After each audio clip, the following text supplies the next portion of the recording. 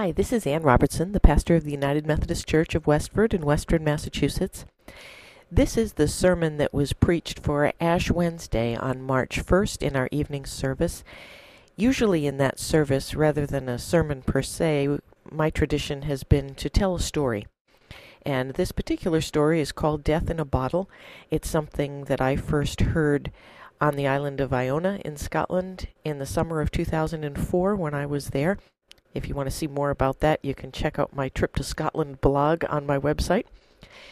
But this was first told to me by Russell McClarty, who was leading a session on Iona on storytelling. He gave a version of it. I came home and remembered what I could and embellished the rest. So that's the only attribution that I'm able to have for the story. But it is called Death in a Bottle, and it was preached on March 1 at the United Methodist Church of Westford. Once there was a boy of about 10 years old whose name was Milo. Milo lived in a small village by the edge of the sea with his mother. Milo was a very big help to his mother. Every morning he'd take some money in 2 sacks to go and buy the groceries that his mother would need for the day. First he went to the butcher and bought some bacon and salted pork. Then he went to the farmer on the hill who sold him lettuce, beans, and sometimes corn. Lastly he went to see Miss Gretchen, who sold him the eggs that Milo and his mother would have for breakfast. Then Mother would cook the breakfast and they would eat while listening to the sounds of the sea. But one day, Milo got up and found that things were different. Mother was still in bed. She wasn't dressed or preparing the stove to cook, and she didn't leave any money on the table for him to go and buy the groceries. He went on tiptoe into her room, but saw that she wasn't sleeping. There were moans coming from her bed, and her face looked red and tired. "Mother," cried Milo, "what's wrong? Are you sick?" She could barely speak. "Yes, Milo," she answered. "I'm very sick. I don't think I can even stand up. You must go and bring the doctor." Milo didn't need to be told twice. He didn't even shut the door behind him. He was in such a hurry to get to the doctor's home, which was just the other side of the farmer's hill. As fast as his legs would carry him, Milo ran, past the butcher, past Miss Gretchen and her chickens, and up the hill where the farmer had his fields. "Milo," cried the farmer, "stop and get your vegetables."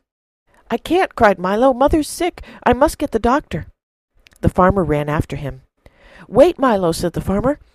He was much more out of breath than Milo was, for he was much older. "You won't find the doctor there," said the farmer. "He's gone to tend to the Mulligan's new baby. She's got a fever. He probably won't be back until this afternoon." "But what will I do?" said Milo, big tears welling up in his eyes. "She's so very sick. She couldn't even get out of bed." "You must go back and sit with her until the doctor can come," said the farmer. "Make her some tea and wipe her forehead and say gentle things until the doctor comes. I will tell him to go straight to your house when he gets back." "Oh, thank you," said Milo, and he turned his head back towards home. Very tired and worried, Milo climbed back up the sand dune just behind his house. From the top of the sand dune, anyone could see all the way up and down the beach. Down to his left, Milo could see someone walking.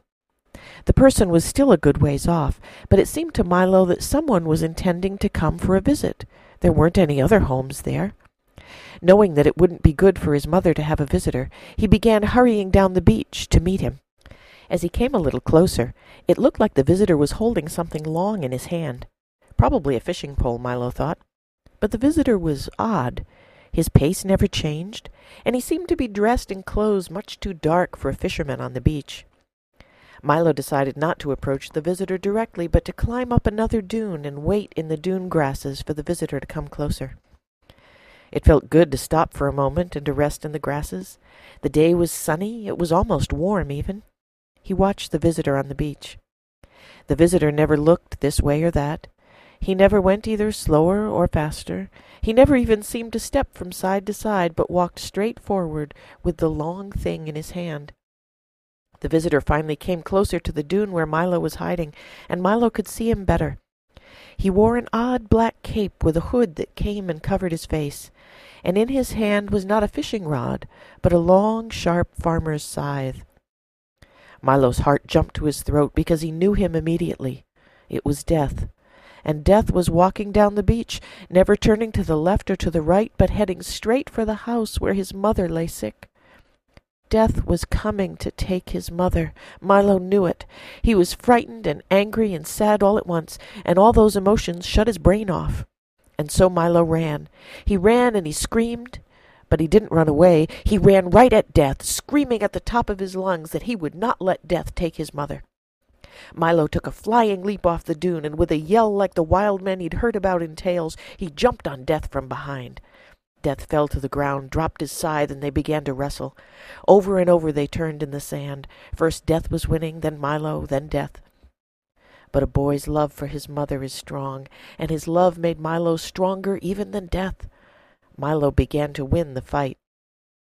As Milo began to win, Death began to shrink, and the smaller Death got, the harder Milo fought, until Death was just a tiny little thing that Milo clutched tightly in his fist.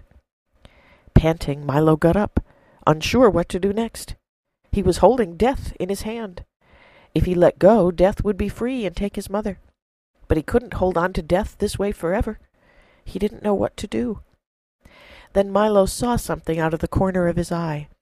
There in the sand dune was an old empty bottle. With his free hand, Milo grabbed the bottle and began to stuff Death inside it. Death wriggled and squirmed and even got a little bigger, but Milo was able to stuff Death into the bottle and then quickly covered it with his hand. Death grew enough to fill the bottle so that Death's pale, drawn face was smushed against the side. But Death could not get out. Milo looked around. He found some seaweed and small stones and did the best he could with one hand to make a cork for the bottle. Holding his breath, he quickly moved his hand and plugged up the bottle with his new cork. It worked. Death could not escape. Milo looked at the water. The tide was going out. There was a dock nearby, and Milo ran to the end of the long dock, and with all his might he threw the bottle out into the sea, just as far as he could possibly throw it. Then he ran home to his house. When he got home, Milo was amazed. There was his mother, looking as happy and healthy as always, bustling around the kitchen, preparing the stove. "Milo," she said, "I'm so very glad to see you. The most curious thing has happened while you've been gone.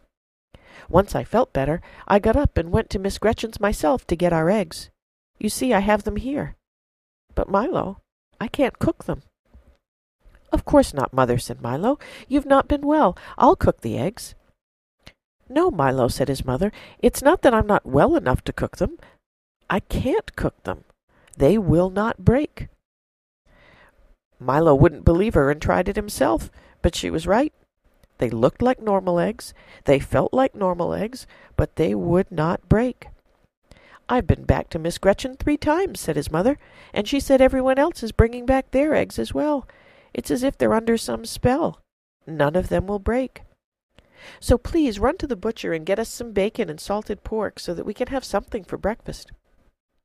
Milo was very tired, but he was also very hungry, so he ran right back out to the butcher. When he arrived, the butcher was sitting on a stool with his head in his hands. "What's wrong?" asked Milo. "I need to buy some bacon and salted pork for our breakfast." "Oh, how I wish you could," said the butcher. "But there is no meat to sell. I've lost my skill, for I cannot kill a single pig or cow or chicken. Even my sharpest knife is like butter on a stove. I can't even feed the animals because the farmer has sent no feed. Whatever will I do?" "You'll have to go to the farmer on the hill and have his vegetables for breakfast." This was a most peculiar day, but Milo took the butcher's advice and went up the hill to the farmer's field. But there he found the farmer in much the same state as the butcher. "What's wrong?" asked Milo. "I can no longer sell my vegetables," said the farmer. "I cannot pick them. I've pulled and cut and tugged, but the beans will not let go of the vines, and the earth will not let go of the lettuce, and the roots of the potatoes hold on with strength I have never seen. The fields are full of food, but I cannot harvest it. There is no food for the people, no feed for the livestock. I am ruined." The farmer hung his head and walked back to his house. Just then the doctor came over the hill with the doctor's bag in his hand. Milo remembered that the farmer was going to tell the doctor to visit his mother, so he went up to him. "Doctor, thank you for trying to come to see my mother, but she's well now. There's no need." "That's good," said the doctor, "because the need is great in the rest of town. It's as strange a situation as I've seen. Old Mr. Henry's been waiting for days for death to come for him. He is so tired and in so much pain, but death will not come. That's so unlike death. I wonder what could have happened."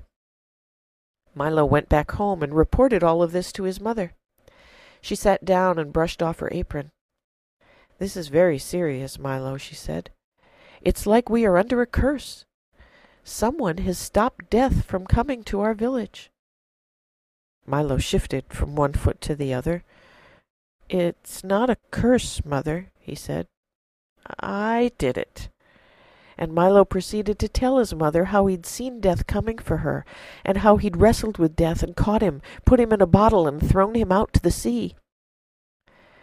"Milo," she said, "you must find him and bring him back. There is no life without death." "But I threw him far out into the sea," said Milo.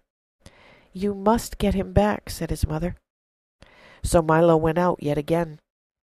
He was hungrier than he'd ever been, and so tired he didn't know if his legs would carry him another inch. He went out to the sand dune above where he'd wrestled with death, and he sat down. Milo looked out at the sea, but he could see no bottle, no glimmer in the light, nothing. The tide was low, and so he walked out on the wet sand, hoping maybe the bottle got stuck. Nothing. He walked to the end of the dock and looked out. Nothing. His stomach growled, and he felt weak. He walked back to the sand dunes, sat down, and fell asleep. He woke to the sound of screeching seagulls. There were 3 on the beach. Each one had a fish flopping around at its feet. But the fish would not stop flopping, and the beak of the gull could not pierce it. The gulls screamed in frustration. But the 3rd gull did not have a fish. It had something else. Milo's heart jumped. It was the bottle. He watched, and the seagull pecked and pecked at the seaweed and pebble cork, pulling out the long strands of weed until the makeshift cork was no more. And death squeezed out. And he grew, and he grew, and he grew some more. Finally death was back to full size. He shook off his cloak, and he began walking towards Milo's house, his scythe in one hand, never changing his pace, never turning to the left or to the right.